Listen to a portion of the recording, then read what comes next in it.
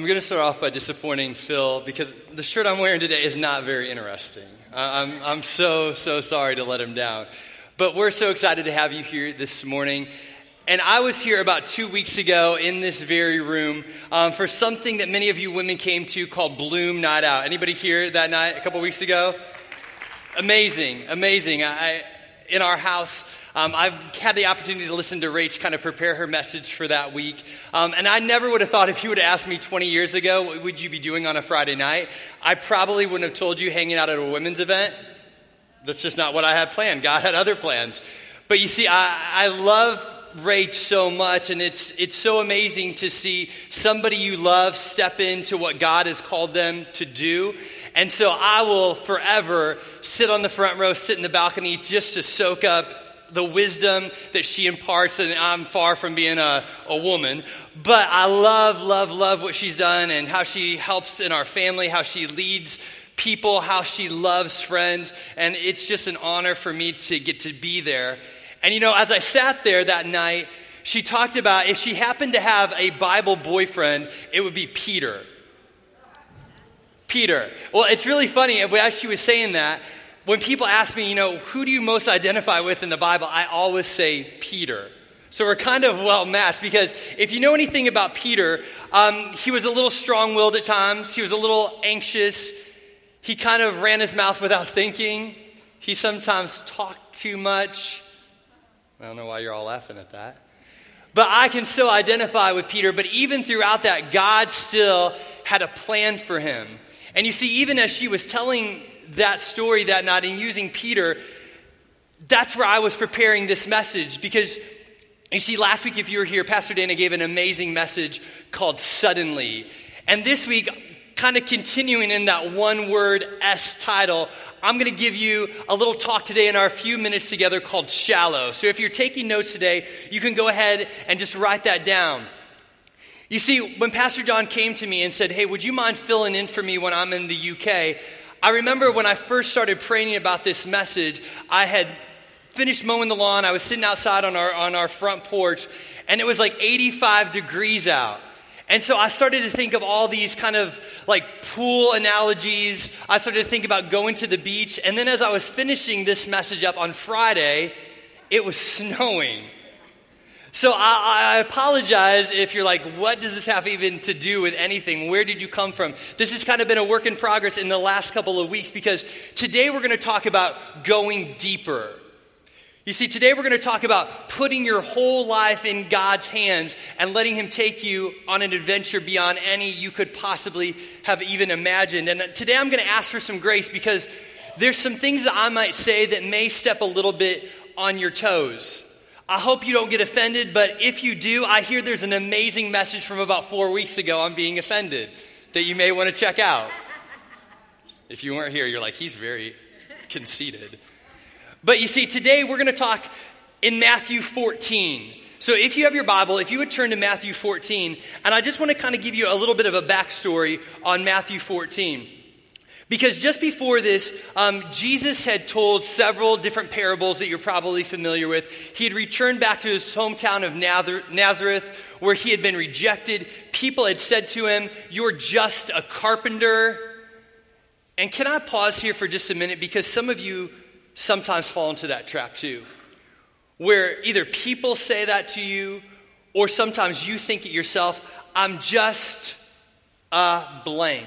I'm just a stay-at-home mom. I'm just a student. I'm just this or I'm just that. Can I tell you, that's a lie from the enemy. Because you see, you are a child of God. He has equipped you. He has empowered you. He has called you to step in all that he has for you. So don't for 1 minute think you're just a something. Because look at what happened to Jesus. They called him just a carpenter, and he went on to change the course of history. You see, we've been in the middle of a series at Underground on Wednesday nights with our students called Vampires, dealing with people who suck the life out of you. See what we did there? We kept it clean. But you see, this past week, we've been talking about critical people. And I said, throughout your life, you're going to have criticism in your life. There's going to be critical people that come around you all the time. You see, and oftentimes we elevate the opinions of others above the opinion of God. You see, becoming obsessed with what people think about you is the quickest way to forget what God thinks about you.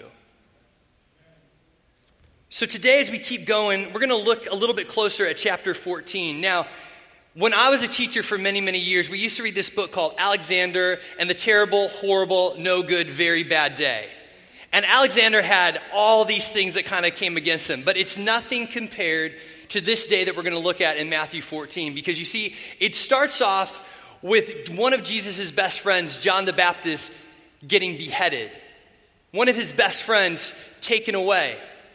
But even then, Jesus goes on to do one of his most miraculous miracles, where he fed the 5,000.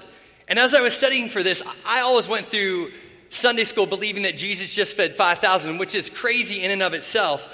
But if you look here in Matthew chapter verse 21, it says about 5,000 men were fed that day, in addition to all the women and children. So imagine that day. Jesus just lost one of his best friends. He's around people all day long doing amazing things. I'm sure he just wanted to go retreat, relax. But we're going to pick up in his story starting in chapter 14, verse 22. It says, immediately after this, Jesus insisted that his disciples get back into the boat and cross to the other side of the lake, while he sent the people home. After sending them home, he went up into the hills by himself to pray. Night fell while he was there alone, and meanwhile the disciples were in trouble far away from land, for a strong wind had risen, and they were fighting heavy waves.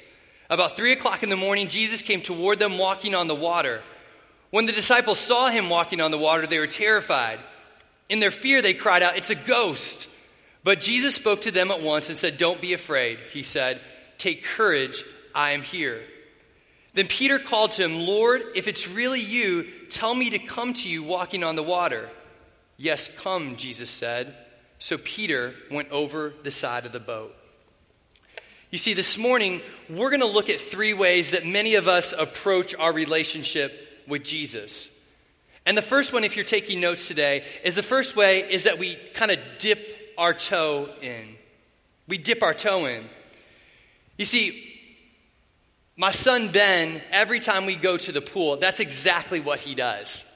He will always go up to the side and very carefully put his toe in the water. And every single time he runs away saying, "Oh, it's so cold, it's so cold, it's so cold." But you see, I imagine that's probably how Peter approached this at first. I imagine he put kind of his leg over the side and dipped his toe in, unsure of what was to come. And I think that's how a lot of us probably came to Jesus the first time. I know I did.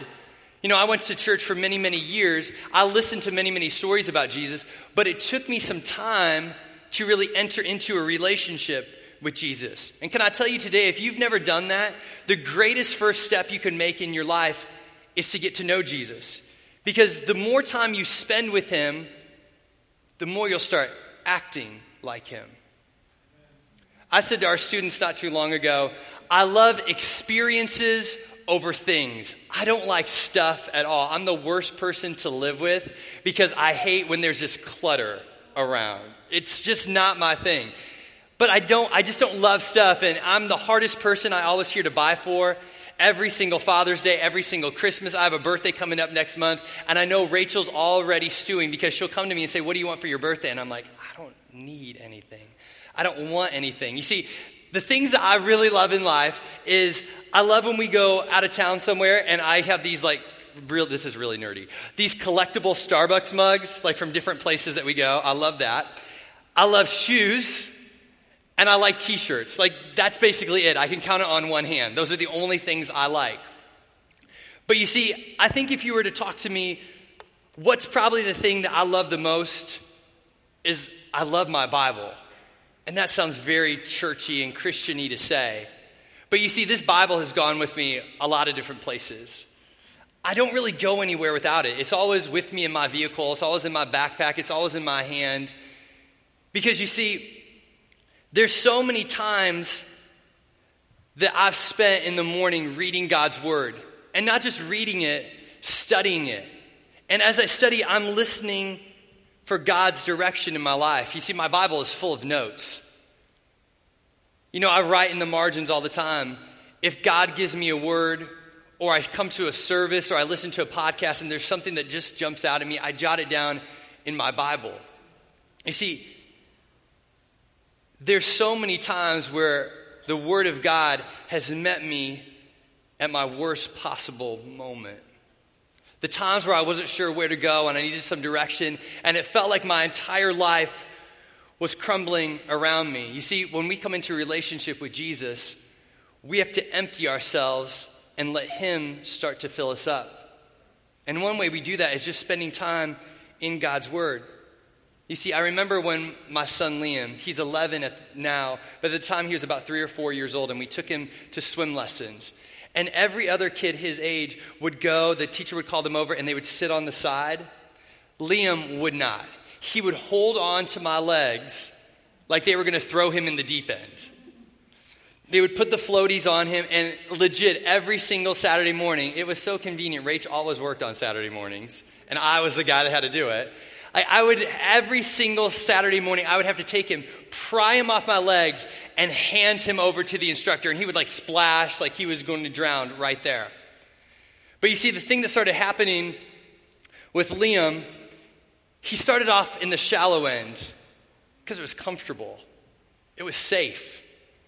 But you see, the older he got, the more he learned, the farther and farther he made his way down the pool. That's so true for us as Christians. The more you get to know Jesus, the more you turn your life over to Him, He starts to take you into deeper and deeper waters. You see, I found that out. I followed Jesus since I was 7 years old. And you see, if I still had the same relationship with Jesus today that I had when I was 7 years old, man, I would be a very immature Christian. I would have missed out on a lot of things. Same thing, picture me at a pool. If I'm still hanging out in the shallow end of the pool as a 40-year-old dude, I look like a creeper. I'm a 6'5" man hanging out in a 3-foot pool. It comes up to my knees. They're calling the authorities, hey, there's a weird dude in the shallow. But you see, the further and further I've gone on, I've moved beyond the shallow in my walk with Jesus. You see, my dad and I, we used to every single summer go to Florida and visit my aunt and uncle. Every single vacation. And I remember we would always drive down there. And as you got closer and closer to Florida, there were these billboards for Gator World. I always wanted to go to Gator World. My dad, probably the last 4 or 5 hours as we're getting closer and closer to Orlando, he was probably so sick of me talking about Gator World. You see, one day I kept waiting for him to say, we're going to go. And he woke me up. He's like, hey, get your stuff. We're going to go. And I was like, yeah, Gator World, finally. Because you'd see, I'd heard about it from a friend. It was so cool. You would go there, and there would be this big pen of alligators, and they would take live chickens, throw them up in the air, and the gators would come and snatch them. I want to go to Gator World. See, my dad got me up that day, and he said, no, we're not going to Gator World. I have something even better for you. And I was like, there's nothing better than seeing alligators rip up chickens. I don't know what you have planned, but that's not it. And so, you see, I had a little bit of a bad attitude, and we got to this kind of beach cove area, and he's like, we're going to go scuba diving. I'm like, no alligators, but all right. And then when I walked out a little bit further, it was covered with algae. I'm like, this is the dumbest thing ever. And you see, the instructor heard me, and he said, wait until you go a little bit deeper. Wait until you go beneath the surface. And so as we started to look under, it was crazy. There were starfish and there were sea turtles. It looked like Finding Nemo down there. And it was really, really cool. And you know what? I think that's so true for each of us as Christians. You see, when you trust Jesus, He always has something better for you. He always says to us, there's something better when you go deeper. Just wait till you go deeper. You see, the best things in life will never be found on the surface. You will only ever find them when you go deeper and deeper in your relationship with Jesus. You see, the second way we approach our relationship with him is we climb down the ladder. When we go to the pool, every single time, my wife does the exact same thing. She will go to the ladder, and she will legit hold onto it, and she will start walking, taking the first step, and every single time she has the same face. It's always... And then she makes sounds like she's speaking in tongues. She's like... Like the Holy Spirit has just fallen on her as she's getting in. Every single time she makes the same thing. She goes step by step. You see, for many of us, when we start a relationship with Jesus, it's exciting. We start coming to church regularly. We tithe. We maybe even serve with like 3-year-olds. Hallelujah, if that's you. There's like a special anointing on you. You see, we start talking to people about Jesus. We start doing our quiet time.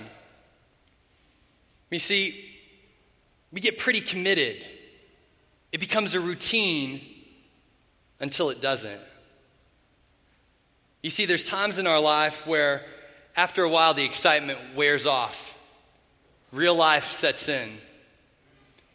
Jesus isn't answering your prayers as quickly as you want him to. And then you suddenly realize that the church has flaws. And the people have flaws. And your pastors have flaws. And then we get to the next stage a lot of times, and I hear this all the time, and when I talk to my friends in ministry, it's a common thing.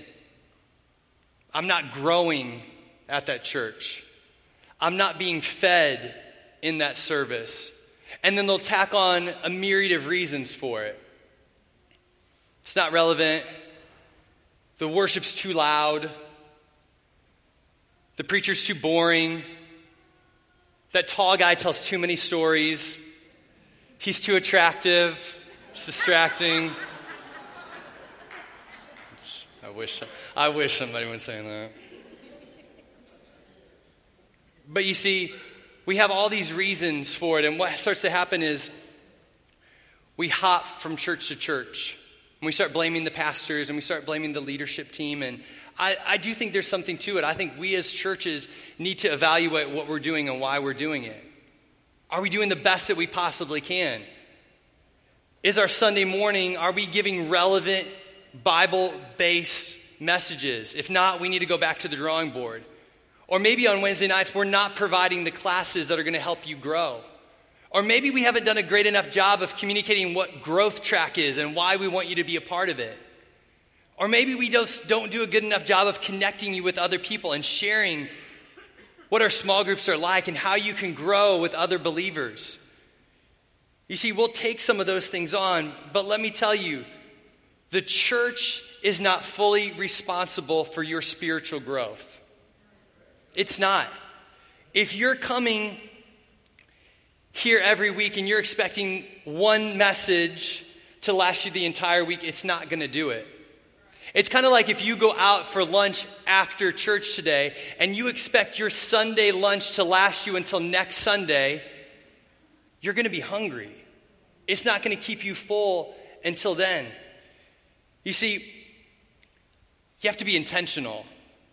I was talking to somebody just recently. You have to be intentional in your relationships. You have to spend time with that person. It's the same with our relationship with Jesus. You have to be intentional. You have to carve out time to be in God's word and be open. God, whatever you want to say to me, I'm open to it. I have to have an active prayer life. Maybe you even read books by Christian authors, or you're listening to podcasts, or you have somebody in your life that's kind of your accountability partner, that you're doing life together with. It's so important. When you come on Sundays, come with a hunger, an expectancy to grow. Don't come sitting back ready to criticize everything that happens, and I'm going to sit on my phone because this guy has already talked for about 14 minutes. I'm already bored out of my mind. Trust me, I say that because I've done it. I've been in church for 40 years of my life. I remember being in the nursery, eating Cheerios. I've been there, I've seen it, I've done it. And sometimes I've had hard conversations, and it's not always popular what I'm about to say. I've had to say to people, you know what? Riverside may not be the place for you in this season of your life. You know what? I want you to find where you're going to grow in your relationship with Jesus, where you're going to grow in a relationship with others, where you're going to get planted and rooted and serve. I want you to find that place. And if that's Riverside, awesome. We love to have you. Because you see, what starts to happen is if you don't find where you belong, you start pushing away the church. You start pushing away the people who are speaking into your life. You start pushing away your relationship with Jesus. You start to think, I can do it on my own. I can do it on my own. And that's what happens in here with Peter. He took his eyes off Jesus and he tried to do it on his own. As we pick up there in verse 29, it says, so Peter went over the side of the boat and walked on the water toward Jesus. But when he saw the strong wind and the waves, he was terrified and began to sink. Save me, Lord, he shouted. Jesus immediately reached out and grabbed him. You have so little faith, Jesus said. Why did you doubt me? When they climbed back into the boat, the wind stopped. Then the disciples worshiped him. You really are the Son of God, they exclaimed. See, I love that. Last week, my brother, he lives in Champaign, and he called me up and he said, hey, do you want to come to this band competition that's happening at U of I? My Nana loves it. I'm going to let you in on a little secret. I don't love it. I don't get it. It's like 16 hours of marching band, and I have to be very careful in the way because I have a great contingent that comes every Wednesday from Limestone that are involved in marching band. I love you girls. I don't get it. I don't know. There's like somebody playing Bohemian Rhapsody like on a piccolo or something. Like I don't understand it. And I said to my brother, I said, I will come, but I'm not going to the marching band. You see, I love my brother. I love my brother-in-law. I love my family. But I don't love to go to stuff like that. You see, I think so often that's the same way we do with God. I will, but. You see, we kind of come to him with kind of a written out contract rather than a sold out confidence that he is who he says he is.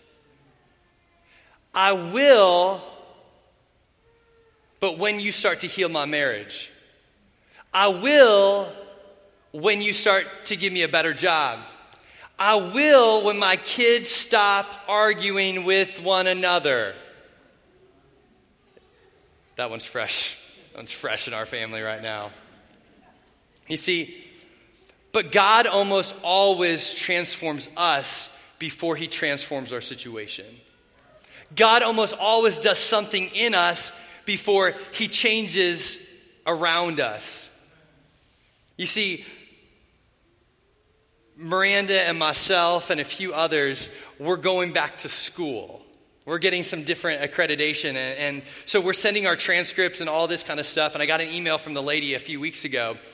And she said, you realize you have a lot of schooling under your belt. And I went back and thought about it. I'm a 40-year-old, almost 41-year-old dude. And I think I've been in school, a school setting of some sort, for like 34 or 35 years. Like one day I'll get it. I just keep being held back. But she said, you have an associate's and you have a bachelor's, you have a master's. Like, would you like to enroll in our doctoral program? And I was like, yes, I would. Just so I can wear that white coat. And so we signed up and I got the syllabus and it's all completely done online. You have a professor and they lay it out for you and you can finish one class in about 40 days if you work on it every single day. Well, I'm a little bit of an overachiever. I like to get things a little more accomplished. And guess what? I spent every waking free moment working on this first class. And I got it done in 12 days. Thank you very much for that. It's stupid. And you probably are thinking there, it has to be easy because it's correspondence. Like legit, it was 2 big books. I had to listen and watch these lectures. I had to read journal articles that were really, really boring. But I finished it all and I was so proud of myself. But shortly thereafter, I realized I had done all this, but at what cost to my family? You see, last Sunday was a tough one in the Ritchason household. After church, somebody came up and they talked to us about our son Ben, our 8-year-old, and just not paying attention, not listening, like throwing lightsabers and stuff like that. I was like, he gets that from his mom. And so we talked through that, and then later that night we went to a movie with some friends, and almost as soon as I sat down, I got a text from our 11-year-old Liam, and he wanted something. I said, no, you're not going to have that right now. And he wrote something back to me. I'm not going to tell you what it was, because I want you to still love him. And I texted him back, I said, don't you ever say that to your dad ever again. Send.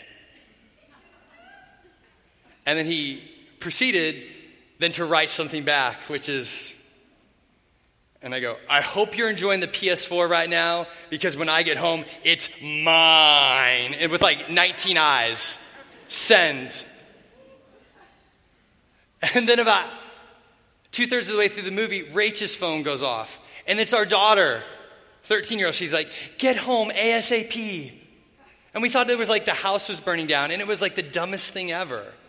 So we got back home and we got on our porch and I was like, okay, this cannot happen. Like, let's talk it through. And, you think you have everything settled and you're all on the same page. And the next day,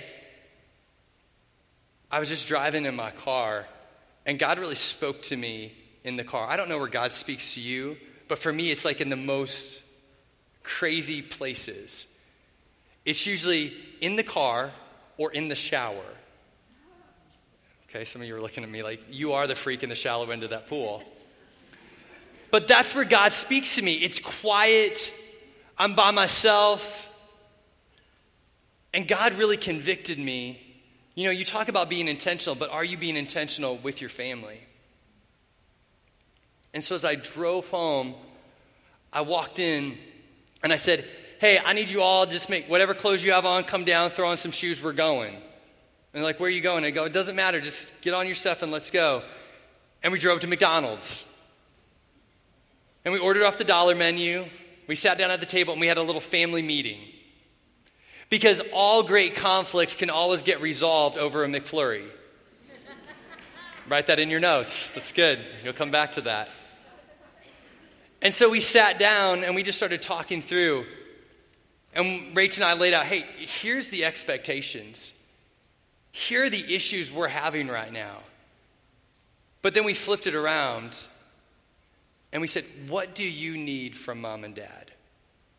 What do you need from us that you're not getting right now? What can we do to help you? And I'll tell you, we had a really, really honest conversation. You see, I'd like to say that the rest of the week went perfectly. It didn't. The other day I was telling our littlest one, I go, can you pick up the steps for me? And he goes, why? Which if you're a parent, that's like the worst possible word to ever say to a parent, to your dad. And in those moments, I kind of become my mom, and you're like, because I said so? Which you always say, I'm never going to say that. And he said, why again? And I go, because it's Pastor Appreciation Month, that's why. And I was just trying to be funny, and he looked at me like, you are crazy. But he started to pick him up. Like, that's going to be my go-to. Pastor Appreciation Month is going to last till March. I'm just going to keep using that one. But you see, during that time, God started to soften my heart towards my family and my kids. And in that moment, God started to transform me before he started to transform my situation.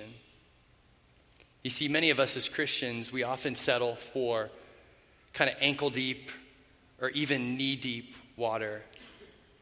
But I feel like God calls us to the third thing. He wants us to cannonball like Kevin McAllister. And what I mean by that is I love Home Alone. I love Home Alone. I remember I was 13 years old when the first one came out. The next one came out 2 years later. Home Alone 2, Lost in New York. It's amazing that he endured the same thing in a totally different city. It's amazing how that all worked out. But my favorite scene in the second one is when he comes out and he goes, does anybody mind if I practice my cannonballs? And the old men that are sitting there like, no, sure, go ahead. And he comes out and he takes a running leap, pulls his legs up and splashes in there. That's our Liam. I'm telling you right now. That kid is Kevin McAllister. You never know what's going to come out of his mouth. He's a little rough around the edges. Don't know where he got that from. But you see, I love when you see Liam at a pool because he doesn't care about anybody else that's around him. He doesn't care that he might lose his swim trunks in the process. All he cares about is landing that cannonball. You see, when we cannonball into what Jesus has for us, it's total abandonment. Where we put everything else aside and say, God, I'm going to leap in to whatever you have for me and my life and my situation and my family, and you dive into everything that he has for you. You see, I want to look at one more thing from Paul's life in Luke chapter 5. Luke chapter 5, verses 1 through 11.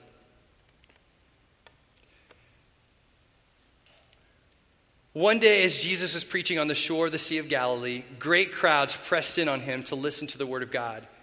He noticed 2 empty boats at the water's edge, for the fishermen had left them and were washing their nets. Stepping into one of the boats, Jesus asked Simon, which is Peter, its owner to push it onto the water. So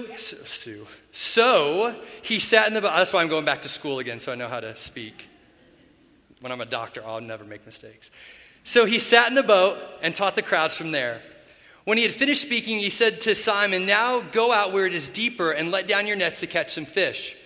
Master, Simon replied, we worked hard all last night and didn't catch a thing. But if you say so, I'll let the nets down again. And this time their nets were so full of fish that began to tear. A shout for help brought their partners in the other boat, and soon both boats were filled with fish and on the verge of sinking.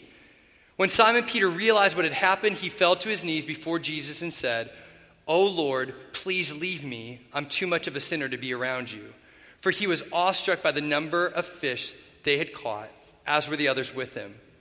His partners, James and John, the sons of Zebedee, were also amazed.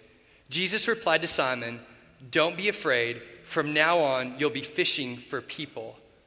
And as soon as they landed, they left everything and followed Jesus. You see, I love that last line. They left everything and followed Jesus. They left everything behind. You see, when we came back for our very first underground of the school year, my challenge to students is that they would be sold out. That they would be sold out for Jesus. Because see, when you're sold out for something, you can't stop talking about it. You can't stop thinking about it. You see, there were several years ago where I met this girl, and she was hot. And I told everybody about her. I couldn't stop thinking about her.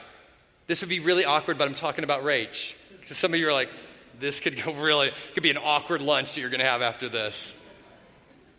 But you see, shortly after we met, I had went on a family trip that we had planned months and months in advance, and I had left cards for her each day and these little small gifts for her to open every day that I was gone. That's where you say, "Aw, thank you very much." I left that in my notes, a pause for awe, and thank you. But you see, while we were on the trip, I started to miss her. And we were supposed to be gone almost a week, and I remember after about 3 or 4 days, I came home just because I missed her. You see, in relationships, you can't be half-hearted. You see, I don't just kind of like my wife. I love her. You see, and following Jesus doesn't work if you're half-hearted.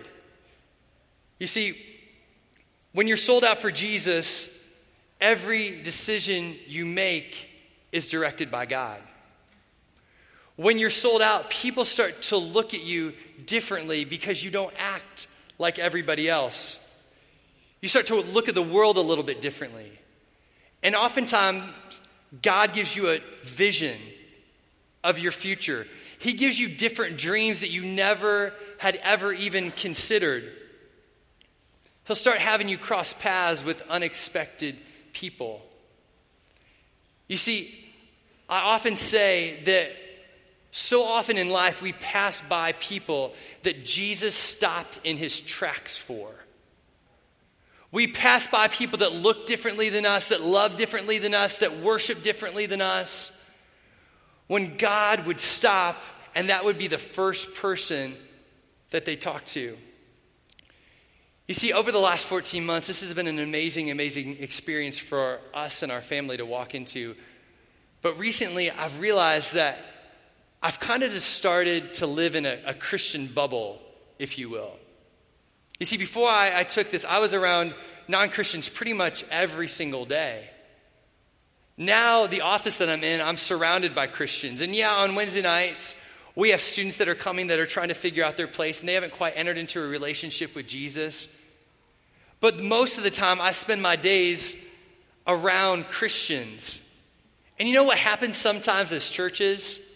When you enter into a relationship with Jesus, one of the first things that we as the American church sometimes say is, okay, you need to leave your old life behind, including your old friends. Because in order to step into what Jesus has for you, you don't want to get tied in to what they're doing. And so we get rid of them, we come to church, and then things like Christmas and Easter come up. And we stand on a platform and we say, this would be a perfect time to invite your unchristian friends. And then you say, well, I don't have any unchristian friends. Because not too long ago, you told me to get rid of them. You see, for many of us, you can't reach people who don't know Jesus unless you know people who don't know Jesus. You see, there's this amazing pastor called Carl Lentz that is the lead pastor at Hillsong, New York. And I've read his book that came out about a year ago, about twice. And I'm always struck by how he started in ministry. And it said he specifically went to places where he knew he would find people that were not going to churches. So he would go to places, and this is going to kind of rock your world a little bit. He would go to concerts and bars and nightclubs because he knew that he would find people in there that just needed Jesus. And you see, I started to pray that God would put people in my path that needed to hear the love of Jesus. Unexpected people that I never really expected. See, last week, my friend Josh and I, we had bought tickets many, many weeks ago to go to the comedy club here in town. There was a guy that was there that was on this show called America's Got Talent that you may have seen. And about 5 years ago, he came in second place on this. And kind of his thing was, he says, I'm the second most talented person in America. And he lost to a Japanese guy. And so then his other bit of it, I'm the first most talented American in America. And so we went to it, and it was fun and great and all this kind of stuff, but we had seats near the front. And I was a little bit nervous when we got there and we were near the front. And it went fine, it was great, but towards the end, he was kind of riffing with the crowd, and he pointed to me and he goes, so what do you do? I was like, I'm a pastor. And the crowd's like, oh. And it was fun and it was painless and it all turned out good. But when we went up at the end, we just wanted to thank him for coming to Peoria and all this kind of stuff. And the first thing he said, he goes, are you really a pastor? I said, yeah. And he goes, oh, I know this. What kind of church do you go to? And I kind of told him about Riverside and the Dream Center and kind of what our aim is here. And he talked about a friend that he knew that went to church. And he goes, so what's like your purpose? Like, what are you trying to do with students? And I stood there and I just kind of talked to him. I said, here's my heart for for students, and here's my heart for just people in general. And I realized I had been talking for a long time. And I said, man, I'm so sorry. I didn't mean to take up much of your time. And he goes, can I tell you? He goes, I have chills listening to you talk. Because he goes, you're not like every Christian that I think about, that I see on the news, that are picketing different things or very judgmental. He goes, if I was in Peoria, that's the kind of church I'd want to check out. And that's a credit to you. That's a credit to those of you who come every single week that make Riverside your home. I said to him, man, we're in a group of imperfect people made whole by a perfect God.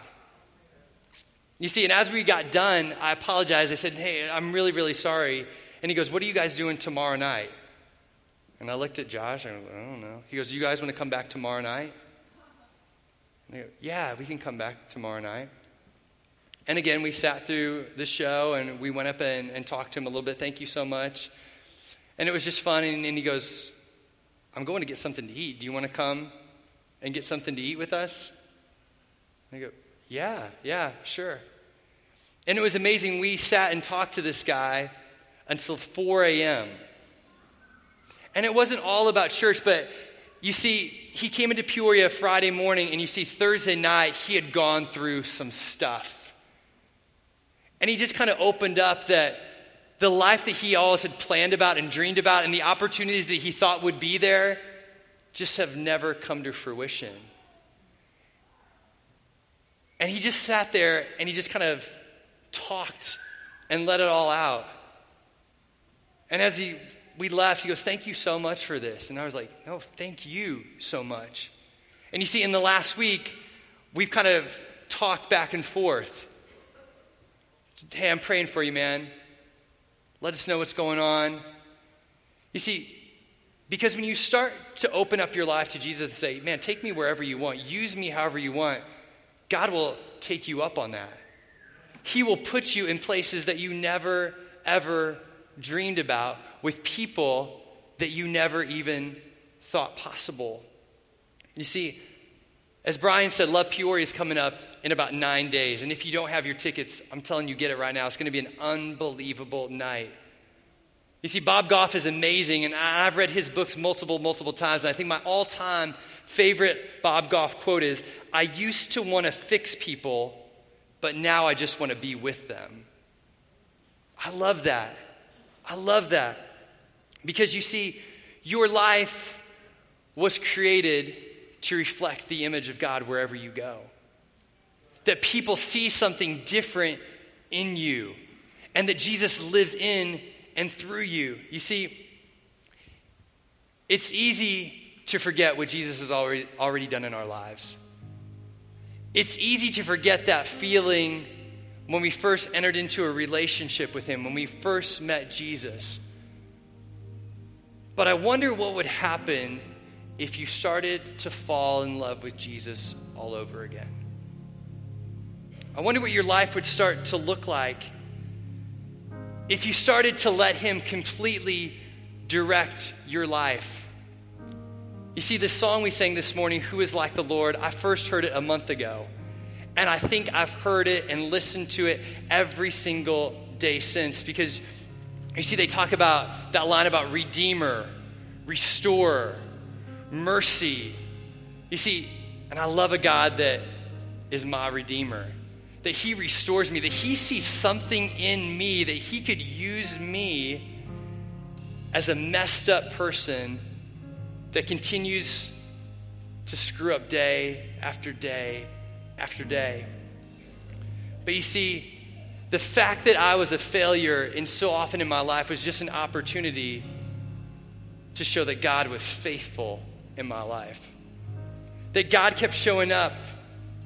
You see, oftentimes I haven't trusted God with my whole heart because I was so comfortable living in the shallow, trying to do things completely on my own.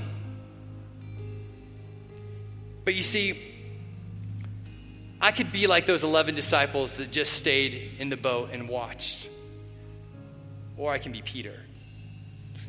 You see, because Peter could have been very comfortable just sitting in that boat and watching Jesus come toward them just like everybody else. They could have still experienced the same thing, but it wasn't enough for Peter. It says in here, Peter wanted to go deeper. He decided that it wasn't enough, so he got out. You see, when you start to go deeper, get ready. Because I guarantee you, the waves of life will come crashing over you. I guarantee you, at times, it'll feel like you're sinking and the water is rising above your head. But can I tell you, with Jesus at your side, he'll lift you back up. He'll be there with you every single step of the way. You see, when you go through deep waters, I will be with you. When you go through rivers of difficulty, you will not drown. When you walk through the fire of oppression, you will not be burned up. The flames will not consume you. You see, on those Saturdays, we kept going to swim lessons over and over. And as I said, Liam made his way further and further and further down the pool. And I remember one Saturday morning we went, and he went all the way to the opposite end of the pool, and he got on the diving board, and I remember watching him, and he took off the floaties and just threw them on the ground like a boss. And he stood back, got at the end, and he ran forward. He jumped out that diving board. He tucked his legs under, made a woo noise, and splashed into this huge cannonball into the water. You see, for some of us today, that's what you need to do. Keep your eyes focused on Jesus and where he wants to take you. Where I'm going to take a running leap and I don't know where it's going to land. I don't know what God's going to take me, and it's scary and overwhelming. But trust me, God has you. He's not going to let you drown. He's going to take you in places that you never expected. He's going to have people cross your path that you never in a million years would ever have expected to do life with. He's going to take you on an adventure far beyond any you could ever have even imagined. You see, the last thing I want to share with you in Psalm 18, he reached down from heaven and rescued me. He drew me out of deep waters. He rescued me from my powerful enemies, from those who hated me and were too strong for me. They attacked me at a moment when I was in distress, but the Lord supported me. He led me to a place of safety. He rescued me because he delights in me. Some of you need to hear that today. I don't know what you did last night. I don't know what your week looks like. I don't know what your family situation looks like. I don't know what your marriage is in right now. I don't know the financial crisis that you're in. But take heart in that. He delights in you. You see, for our 10-year anniversary, Rach and I went to this all-inclusive thing, just the two of us. And it was amazing just to spend time with one another. And every day, I would swim out to this buoy that was far out into the ocean. And Rach got nervous every day that I would do it, that sharks were going to eat me. And I was like, well, we had a good 10 years together. It's all right. Didn't really say that to her.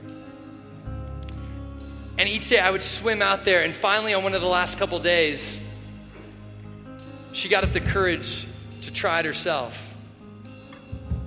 And she got about halfway out there. And she goes, I can't go any further. I can't go any further. And I go, Rach, it's okay. I said, you may not be there yet, but turn around and look how far you've come. You see, that's so true for some of you. You may feel like God could never use me. I've messed up too much. My life is littered with all these mistakes that I've made. Can I tell you, you may not be there where you feel God is calling you yet, but turn back and look how far you've come. You see, instead of condemning you for your past, Jesus wants to call you into the future that he has for you. And so this morning, maybe your heart's beating out of your chest because you know for so long you've just dipped your toe into your relationship with Jesus. Or maybe you slowly climb down the steps. And maybe some of you for the first time today, you're like, I don't even have a relationship with Jesus. That could change this morning. Or maybe you've had a relationship with Jesus like me since you were 7 years old, but today he's calling you to go deeper. He's calling you to run into everything he has for you with abandon and just dive into what he has for you. If that's you, will you be bold and just stand up right where you are? If today you say, God is calling me deeper, I'm sick of standing in the shallow, I'm sick of being just above the surface, I know that God is calling me to something a little bit deeper. That I'm tired of just being ankle deep or knee deep, but today I'm all in. I'm giving my life, I'm giving my relationships, I'm giving my marriage, I'm giving my family, I'm giving my kids, I'm giving everything over to him, and I don't know what that's gonna look like, but today I'm believing that God has a plan and God has a purpose, and when you step into that, get ready. Get ready to see what God will do, because it's gonna surpass anything you could ever have even imagined. Let's pray. Dear God, I thank you for this church. I thank you for every single person that's here today. And God, I thank you that you see something in us that we couldn't even see in ourselves. And so I pray for every single person on their feet today, God, that you're working on their heart. I pray that they would be intentional about their time with you. That God, that they would make time just to spend in your word, that they would spend time just listening to your leading in their life, God. And I pray that you would just call them into a deeper relationship. I pray that you would give them courage, that no matter where you take them, that as far surpasses anything we could ever even dream for ourselves. And so God, I thank you for who you are in my life. I thank you for what you're doing in my family's life. I thank you for what you're doing in my church family's life, God. And I truly believe the best days of this church are still to come. I love you, Jesus. I thank you for who you are and what you're doing in each and every one of our lives. In your name, amen.